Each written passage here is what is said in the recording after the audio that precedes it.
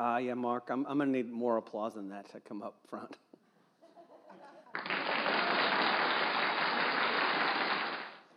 Yeah, that was a little better, but I'm still not feeling. I need more than that, Mark.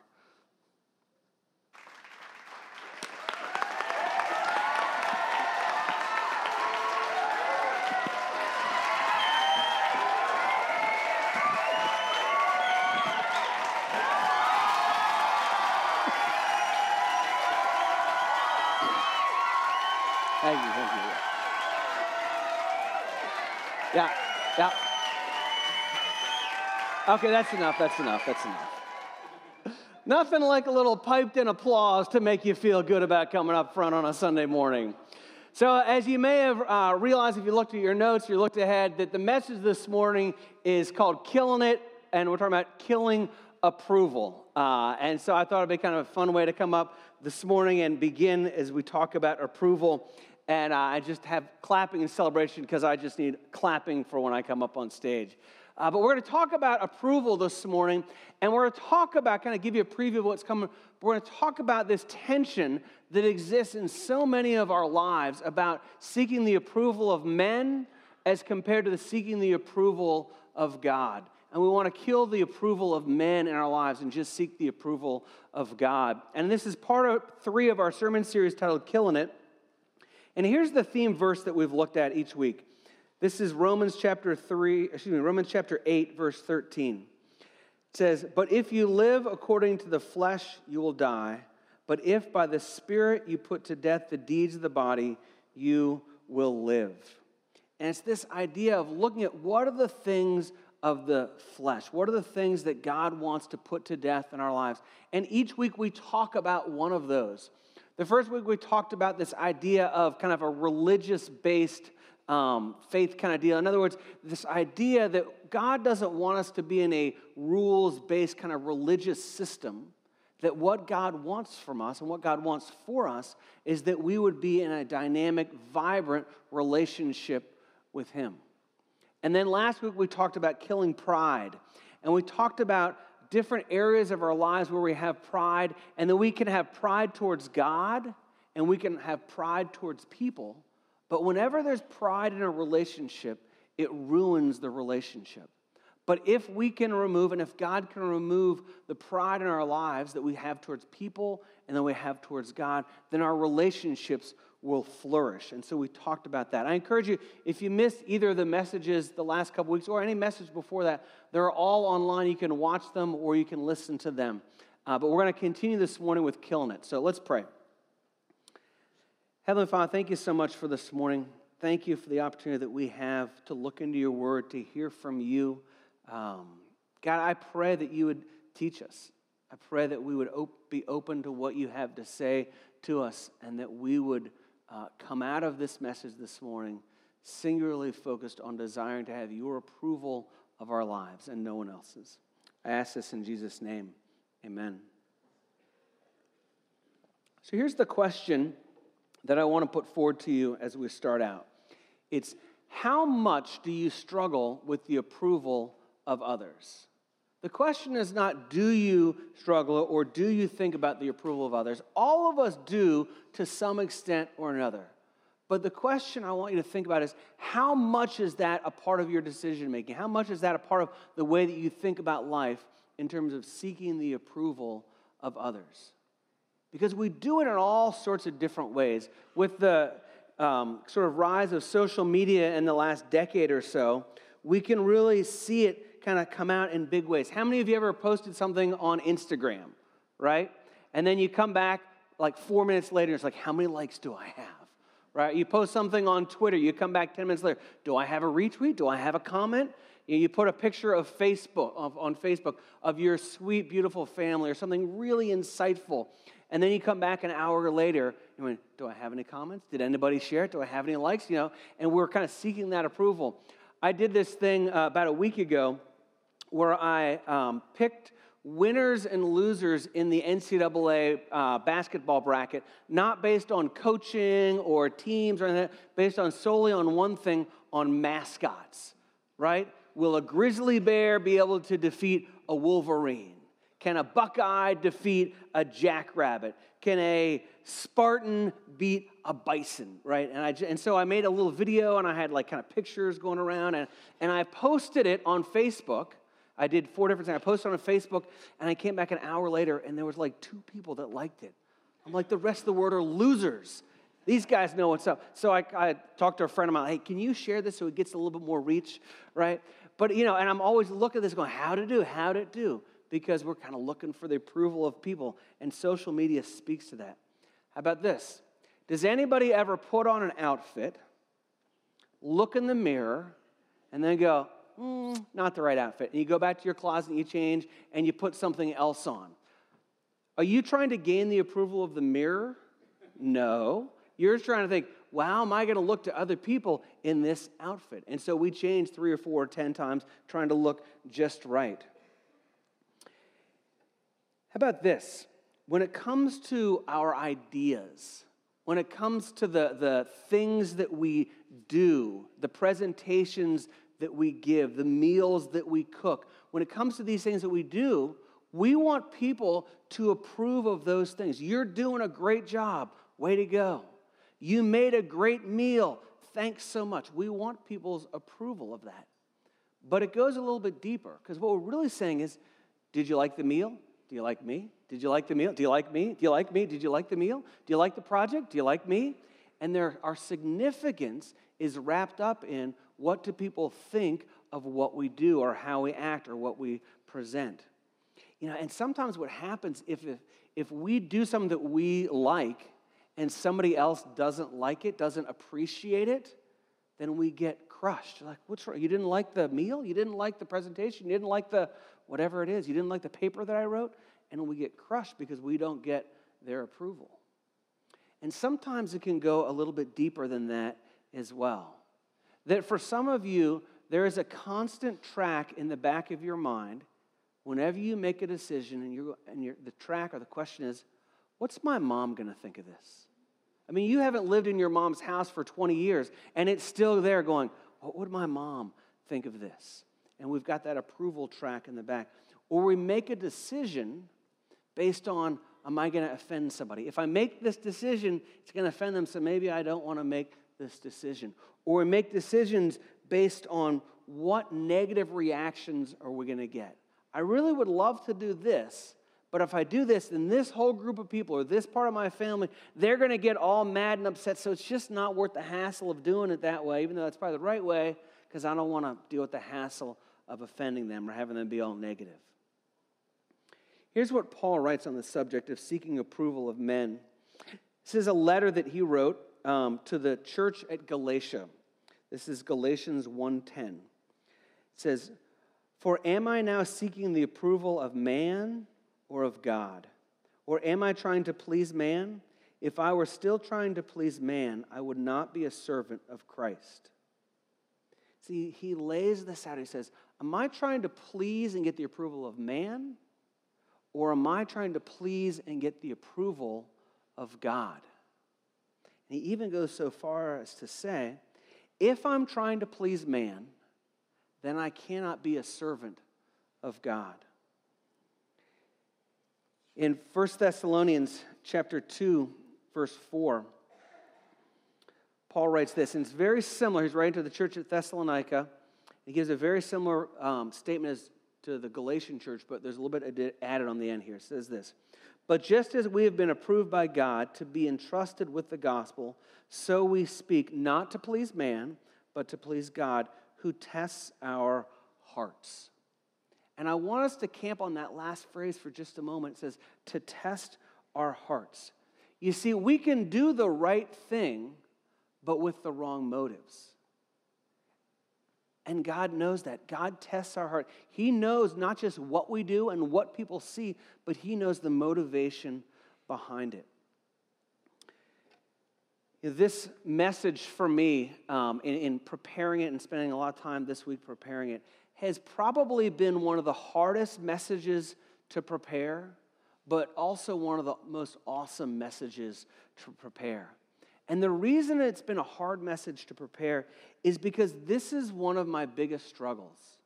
I'm always battling this struggle between, am I doing this to please people or am I doing this to please God? And so even in standing up here, I have this hesitation of saying, here's how you do it, because in a lot of ways I feel like a hypocrite because I certainly don't have this mastered yet. But at the same time, the preparation for this message has been amazing, because the whole time that I'm looking into God's Word, I know that I have a problem with approval of men instead of the approval of God. And so I'm looking for the answer, saying, God, what's the answer? Let me find it in here, because I want to please you and not men, but I know that I struggle with that. How do I do that? Because, as in leadership at River Ridge Church, I make a lot of decisions. And I want to make decisions based on where does God want to take River Ridge Church. And so I struggle because I far too often think, well, if we make this decision, then those people are going to be mad. Or if we make this decision, it's going to bother those people. If we do this, and always kind of listen to that instead of going, I need to listen to what God wants me to do. Because, when it comes to the approval of man and significance and all that, it's one thing to go, oh, I don't like your cooking. Like, none of you would like my cooking. I don't care if you like my cooking. My cooking is terrible. I know you don't like it. Right? You're not going, do you like Matt? Do you like his cooking? You like Matt, maybe, but you definitely don't like his cooking. But it's a whole different ballgame if I'm up here going, did you like my sermon? Do you like me? Did you like my sermon? Do you like me? Do you like River Ridge Church? Do you like me? Do you like River Ridge Church? Do you like me? And I get wrapped up in that. And when I do, it just absolutely devastates me. Because I've realized as I kind of walk through life with this tension and this struggle between approval by people and approval by God, is I realize that when I live that way, it takes probably 10 things to go right, or 10 approvals from people, 10 of those things, to make up for one criticism. This past week, I was talking with a guy. We'd met about a month ago, and he was just struggling, kind of hit rock bottom in a couple of different areas of his life. And we met this week, and I was so encouraged by what he said. He said, I'm doing well with the Lord. I'm going to Celebrate Recovery on a regular basis. I've gotten involved with a step study. I'm doing well. He's talking about some verses he brought to memory. Just doing really well. I was talking to a guy in the hall just before this service, and he said, yeah, I brought all my neighbor kids to church today. I'm not even sure what one of them's name is, but I got to check him in. Right? I'm like, that stuff fires me. I get so excited. But then I get one critique of the church, like one negative thing about the church, and I'm like, oh, it just kills me, right? Not that you all are negative, it's the other service. They're the negative ones, right? But I mean, you guys are always encouraging. It's the 945, but it's like, gosh, I live on this roller coaster of emotionalism when it's all about, are people happy with me? And you guys probably feel that same thing. If you're living for the approval of men, it's always this roller coaster.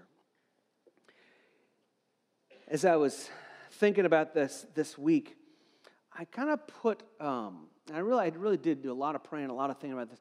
I think that the approval of men, women, people, falls into two kind of broad categories, and then there's a bit of a blur between them. The first category I would put like this: it's the approval of men that's clearly sinful, clearly against the commands of God. So God says, live this way, and we're like, it's just too hard. I'm going to listen to what my friends say or what my whatever says, and I'm going to do the opposite. Like God says in His Word, do this or don't do that, and we do the opposite because we listen to what people say. That's one, and that's kind of a big category. But the second is this, is the category where we do the right thing, but we do it for the wrong motives. I'm doing the right thing, the thing that God wants me to do, but what's motivating me is because I want people to like me. I want to please men, I want to please women, I want to please people instead of doing it out of response to God. You see, I'll give you kind of an example. God says, love people. And there's all sorts of ways that we can love people and love people well. We can encourage them. We can pray for them. We can practice hospitality. We can bear one of those burdens. We can be generous with other people. There's all kinds of ways that we can love people. But the question is, what's our motivation to do that? We can love people and do what God would have us do, but we do it because we want their approval or we want them to like us. And when that happens, it creates this kind of blur or this sort of messy, problematic area where when we do the right thing for the wrong motives, well, if we don't get the response from the person that we want, then we stop doing it. You see, if I encourage somebody because God says encourage them, then I'll keep doing that. But if I encourage somebody and they don't say thank you, or they don't reciprocate, or they blow it off, well, then I'm not going to do it again because I'm not getting the response from them. And so then it becomes more of a conditional love than an unconditional love. And the other thing that can happen, again, as we're going through decisions and how do we live life, if we're listening to people, then we don't listen to the Holy Spirit. And now the loudest voice is, what are people going to think? What do people want from me? Instead of, how is the Holy Spirit leading me in these different relationships? And, I'd like to tell you that in my study this week, in my prayer this week, I found the silver bullet. I have the one key. If you do just this one thing, tomorrow morning you'll never please people again. It'll never be an issue. But that's not the case. That what we're going to see this morning is it's step by step, small steps in the same direction over and over time. That's how God will change us. And so we're going to be in 2 Samuel chapter 6 this morning. 2 Samuel chapter 6. If you have a Bible, open up to that verse, or that chapter if you wouldn't mind. If you don't have a Bible, you can download the app from the River Ridge, or download the app from the App Store and click Bible on the River Ridge app. We're going to be in 2 Samuel chapter 6, and let me lay out just a little bit of background so we're all on the same page. So in this chapter, there's going to talk about an ark. And this ark was a large wooden box that contained the Ten Commandments, and it also had on what was called the mercy seat. And so this box was called the ark, and it was very important in the kind of Jewish faith. It was very central to their worship of God. And so they're bringing it from one place, bringing it to Jerusalem. And in this story, we're going to meet two characters. And these characters, I'll tell you what their names are in a moment, but these characters are going to represent one pleasing God and one pleasing people. The first is David. You've probably heard of King David from the Old Testament. So David is the one that pleases God. That's his motivation for life. And then he's married to a woman. Her name is Michal. I realize it's a bit odd to have a person named Michal as a female, but her name is Michal. And what she's going to represent in this story, and we're going to see it, is that she's all about pleasing people opposed to pleasing God. And and I'll give you kind of the 30,000 view of what's going to happen in this story. But basically, David is going to bring the ark into Jerusalem, and he's going to dance and celebrate and thrilled for God and pleasing God. But Michal is going to look at that and say, you should be pleasing people. Look what you're doing. So we'll get into it as we move along here. So, jumping in chapter 6, verse 12, about halfway through, it says this. So David went and brought up the ark of God from the house of Obed-Edom to the city of David with rejoicing. And when those who bore the ark of the Lord had gone 6 steps, he sacrificed an ox and a fattened animal. Now, I love this picture of what's going on. As David is going in, they take 6 steps, 6 short steps, and he stops and he celebrates. He says, we're going to kill the fattened calf. We're going to kill the ox. We're going to have a little barbecue right here because we are heading in the right direction. He celebrates those first steps. And then it says this, verse 14. It says, and David danced before the Lord with all his might. And David was wearing a linen ephod. So David and all the house of Israel brought up the ark of the Lord with shouting and with the sound of the horn. And so I want you to picture this.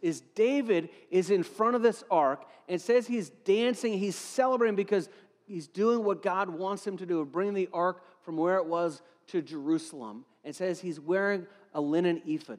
That's basically the 1000 BC way of saying David's in his boxer shorts.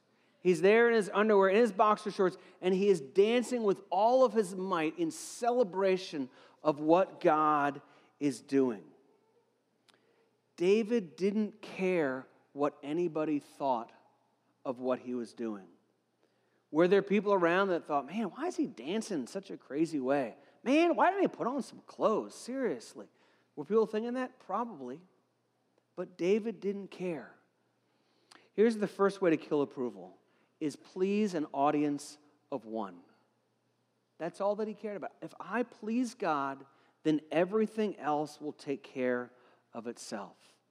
I don't need to please myself. I don't need to please people. I just need to please an audience of one. Please God. You know, when I walked on to the stage this morning, we sort of prompted you with the soundtrack and applause, and you clapped, and I came up here, and there was whistling and all that kind of stuff. And I'll tell you, it's kind of fun to walk up on stage and everybody's going crazy and clapping and shouting for you. There is something that feels good about that. It's easy. It's exciting because we can hear the applause around us. But when we please an audience of one, it's just a single clap. It's God. God is applauding us. It's harder to hear. It's harder to recognize. But when we please an audience of one, an audience of God, it's there that God is thrilled with who we are and what we're doing. Continues on, verse 16. It says, as the ark of the Lord came into the city of David, Michal, the daughter of Saul, looked out the window and saw King David leaping and dancing before the Lord, and she despised him in her heart. We'll get into more specifics in a couple of verses about why this was. But the basic gist is that he was pleasing an audience of one, and she thought he should be concerned about the crowds and what they thought of him. And it says this, verse 17. It says, and they brought in the ark of the Lord and set it in its place inside the tent that David had pitched for it. And David offered burnt offerings and peace offerings before the Lord.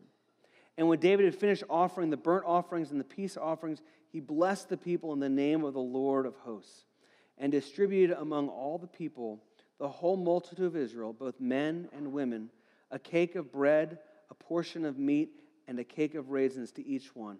Then all the people departed, each to his house. I love the celebration that goes on here. I love David's single focus on pleasing an audience of one. He brings it up and he makes a tent for the ark. I just kind of keep this there's a little tent. We're going to keep the ark dry. That's important to him, right? And then it says that he offered burnt offerings and peace offerings. And he took the time to sacrifice the animals and to make the fire. All why? Because he wanted to please an audience of one. But the other thing that I love in this is that in pleasing an audience of one, he cared well for the people who were there. You see, he didn't just go, hey, I'm just pleasing an audience of one. I'm here to worship God, and don't worry about anybody else. And you guys can all just watch me. Who cares about you? You see, his pleasing an audience of one led him to have a huge party for everybody who was there. Cake of bread, a portion of meat, and a cake of raisins. Everybody participated in this. You see, when we please an audience of one, when we please God, there is a trickle-down effect. That we please God, and the way that we please God is we love other people well. It's not, do I love God or do I love people? No, it's when I love God well, when I please God well, it's going to lead to blessing other people. And that's exactly what happened here. And then we get to Michal, verse 20. It says, and David returned to his household, but Michal, the daughter of Saul, came out to meet David and said, how the king of Israel honored himself today, uncovering himself today before the eyes of his servants' female servants, and as one of the vulgar fellows shamelessly uncovers himself. She's mocking David. She's saying, how could you do this? How could you dance in such a way? How could you dance in your linen ephod, in your boxer shorts, when all these people are around? Aren't you concerned with what they think? Here's the second thing, is identify the people you seek to please. Identify the people that you seek to please. Here's the thing, is while we're kind of slamming Michael here, she does do something that's really insightful, that's really helpful for us, is that she says, the reason that this bothers me so much is because of how you look in these female servants' eyes. You see, I'm concerned with how they look at you. At least she's identified, because sometimes we get bothered, like, I'm just bothered. Why are you bothered? I don't know, I'm just bothered because.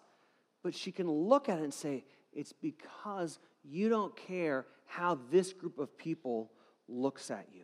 That was her concern. And I think there's a great challenge for us in that. Who is it that you're concerned about and how they look at you? Is it your friends? Is it your bosses? Is it your coworkers? Is it some people in your family and you're concerned about how are they going to treat me? How are they going to see me if I do this? Is it just kind of the world out there and the appearance and the people on Facebook that check your profile? Who is it as you think about it? And the more specific we can be, the more helpful it is. And so Michael, again, to her credit, she's like, I'm concerned about the servant girls and how they're going to view you. That's a problem to me. Who do you seek the approval of? What people do you seek the approval of? And it skews what God would have you do. You know, for me, if I'm being honest, the people that I try and please are you. Church, people. I'm constantly thinking, what about this? What about that? How are these people going to respond? And I need to recognize I need to please an audience of one. Do I need to listen to wise counsel? Absolutely. Do I need to consider effects and all that stuff? Absolutely. But ultimately, I need to go, what does God want from me, for me, with River Church, for my life? And ask that question above all. Verse 21, it continues. It says this. It says, and David said to Michal, it was before the Lord who chose me above your father and above all his house to appoint me as prince over Israel, the people of the Lord, and I will celebrate before the Lord. So there's a little bit something else going on here, and it's interesting. I love this passage. I've enjoyed this passage so much, digging into it and then sharing it this morning, that it's usually not quite as simple as, are you going to please God or are you going to please this person? It's usually a bit more dicey, a bit more complex than that. And David is pointing this out here. He says, here's why you're bothered.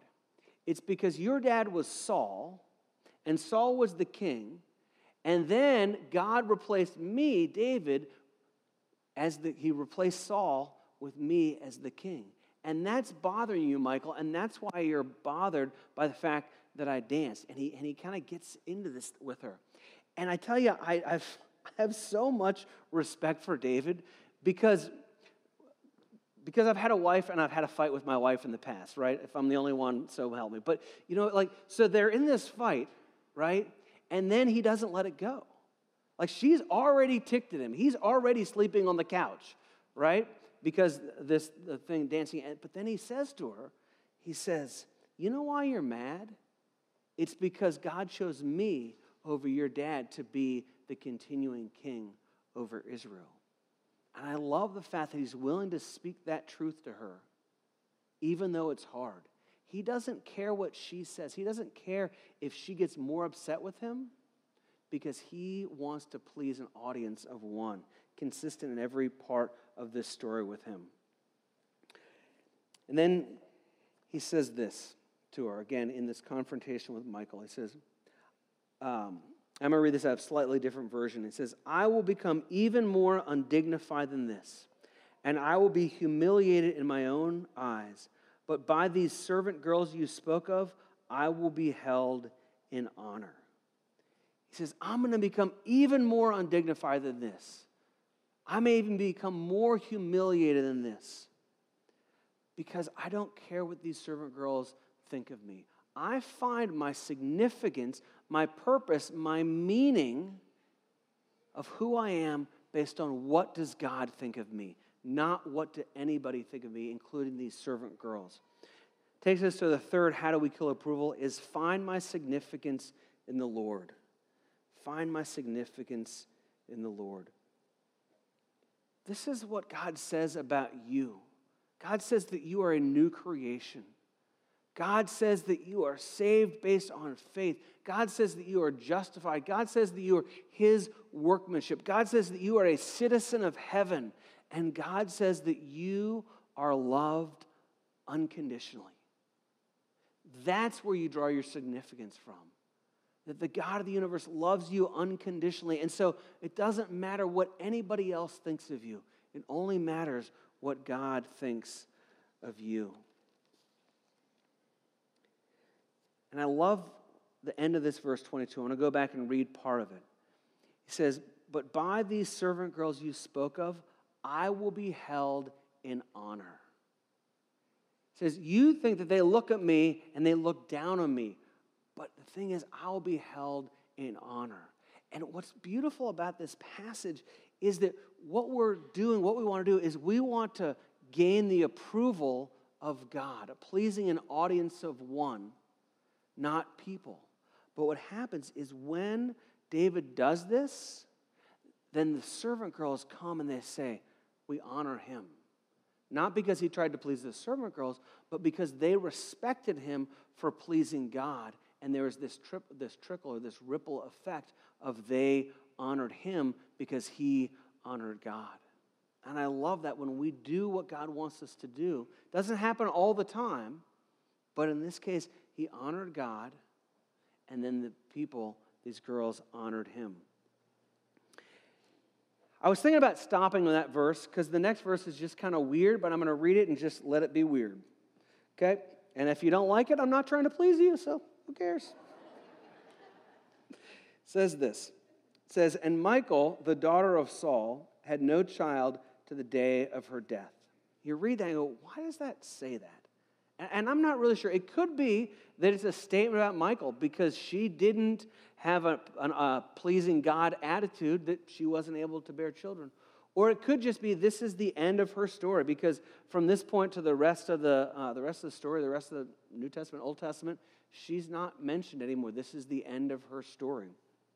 I want to finish up for just a couple minutes, and I want us to examine about 4 different areas where we, or some of us, tend to find approval from man instead of God.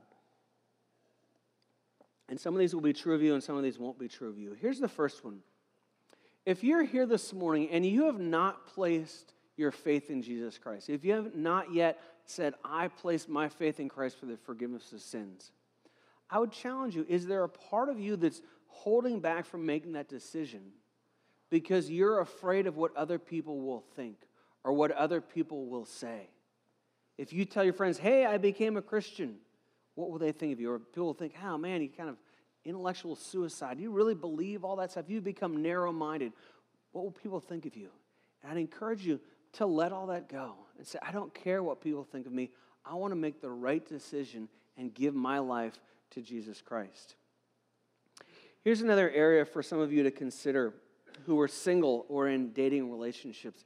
And it's about the choices that you make in terms of sex and sexuality and purity. That in dating relationships, there can be pressure from the person that you are dating to do more than what you're comfortable with or more than what you want in terms of physically and sexually. And I challenge you to say, are you pleasing God in that area of your life? Or are you caving in to pleasing the person, the boyfriend or the girlfriend or the fiancé in your life? Here's another area to consider, and this probably applies to just about all of us, is part of the approval of people sometimes is about just saying yes. Do we say yes when we probably should say no because we're just trying to please somebody else? Where they've asked us to do something like, I don't want to say no because it's going to make them mad. I don't want to say no because they're not going to whatever, right? But sometimes we get overbusy, overcommitted, overwhelmed in our lives because we're not willing to say no to the things that really don't point us towards what God would have for us. And so that'd be an area to consider in your life. And here's one more. Do you shrink back from sharing the gospel because you're concerned about what other people will say or what other people will think? Do you have opportunities to stand up for your faith, opportunities to invite somebody to church, opportunities to share your testimony, opportunities to be a person of faith and to put it out there, but you shrink back because you're like, they're going to think I'm weird. It might hurt the relationship. I'm not sure how they're going to react to that. I don't want to get a negative reaction from them. I'm not going to do it. And we shrink back from being bold in the gospel. Is that an area that perhaps you struggle with? I started the message this morning and asked the question of how much do you struggle with the approval of God? And I want to end with a very similar but different how much question. The question is this, is how much, I started with how much do you struggle with the approval of men, not of God. Sorry, I misspoke there. But the question I want to close with is this, is how much do you want the approval of God over the approval of men? Because the thing is, if we can really please an audience of one, it will make our lives so much better, so much simpler. If we didn't live for the approval of men, then criticism wouldn't be so harming to us. If we didn't live for the approval of men, decision-making would be so much less stressful, so much easier. If we didn't live for the approval of men, we wouldn't have nearly the fear of failure that we have because we're afraid to fail and disappoint somebody else. And then the end is this, is if we please God, how much more will we live according to God's plan? How many times do we miss out on God's plan because we're thinking about what somebody else wants for us? Do you want to live for the approval of man or the approval of God? Do you want the singular clapping of God for you, or do you want the crowd to applaud you? Let's pray together. Heavenly Father, thank you so much for this morning. Thank you just for this passage and how much life and light it brings to our own lives and where we find approval. I pray, God, that you would teach us, that you would show us how we can take same steps in the same direction towards seeking approval from you and you alone. I ask this in Jesus' name. Amen.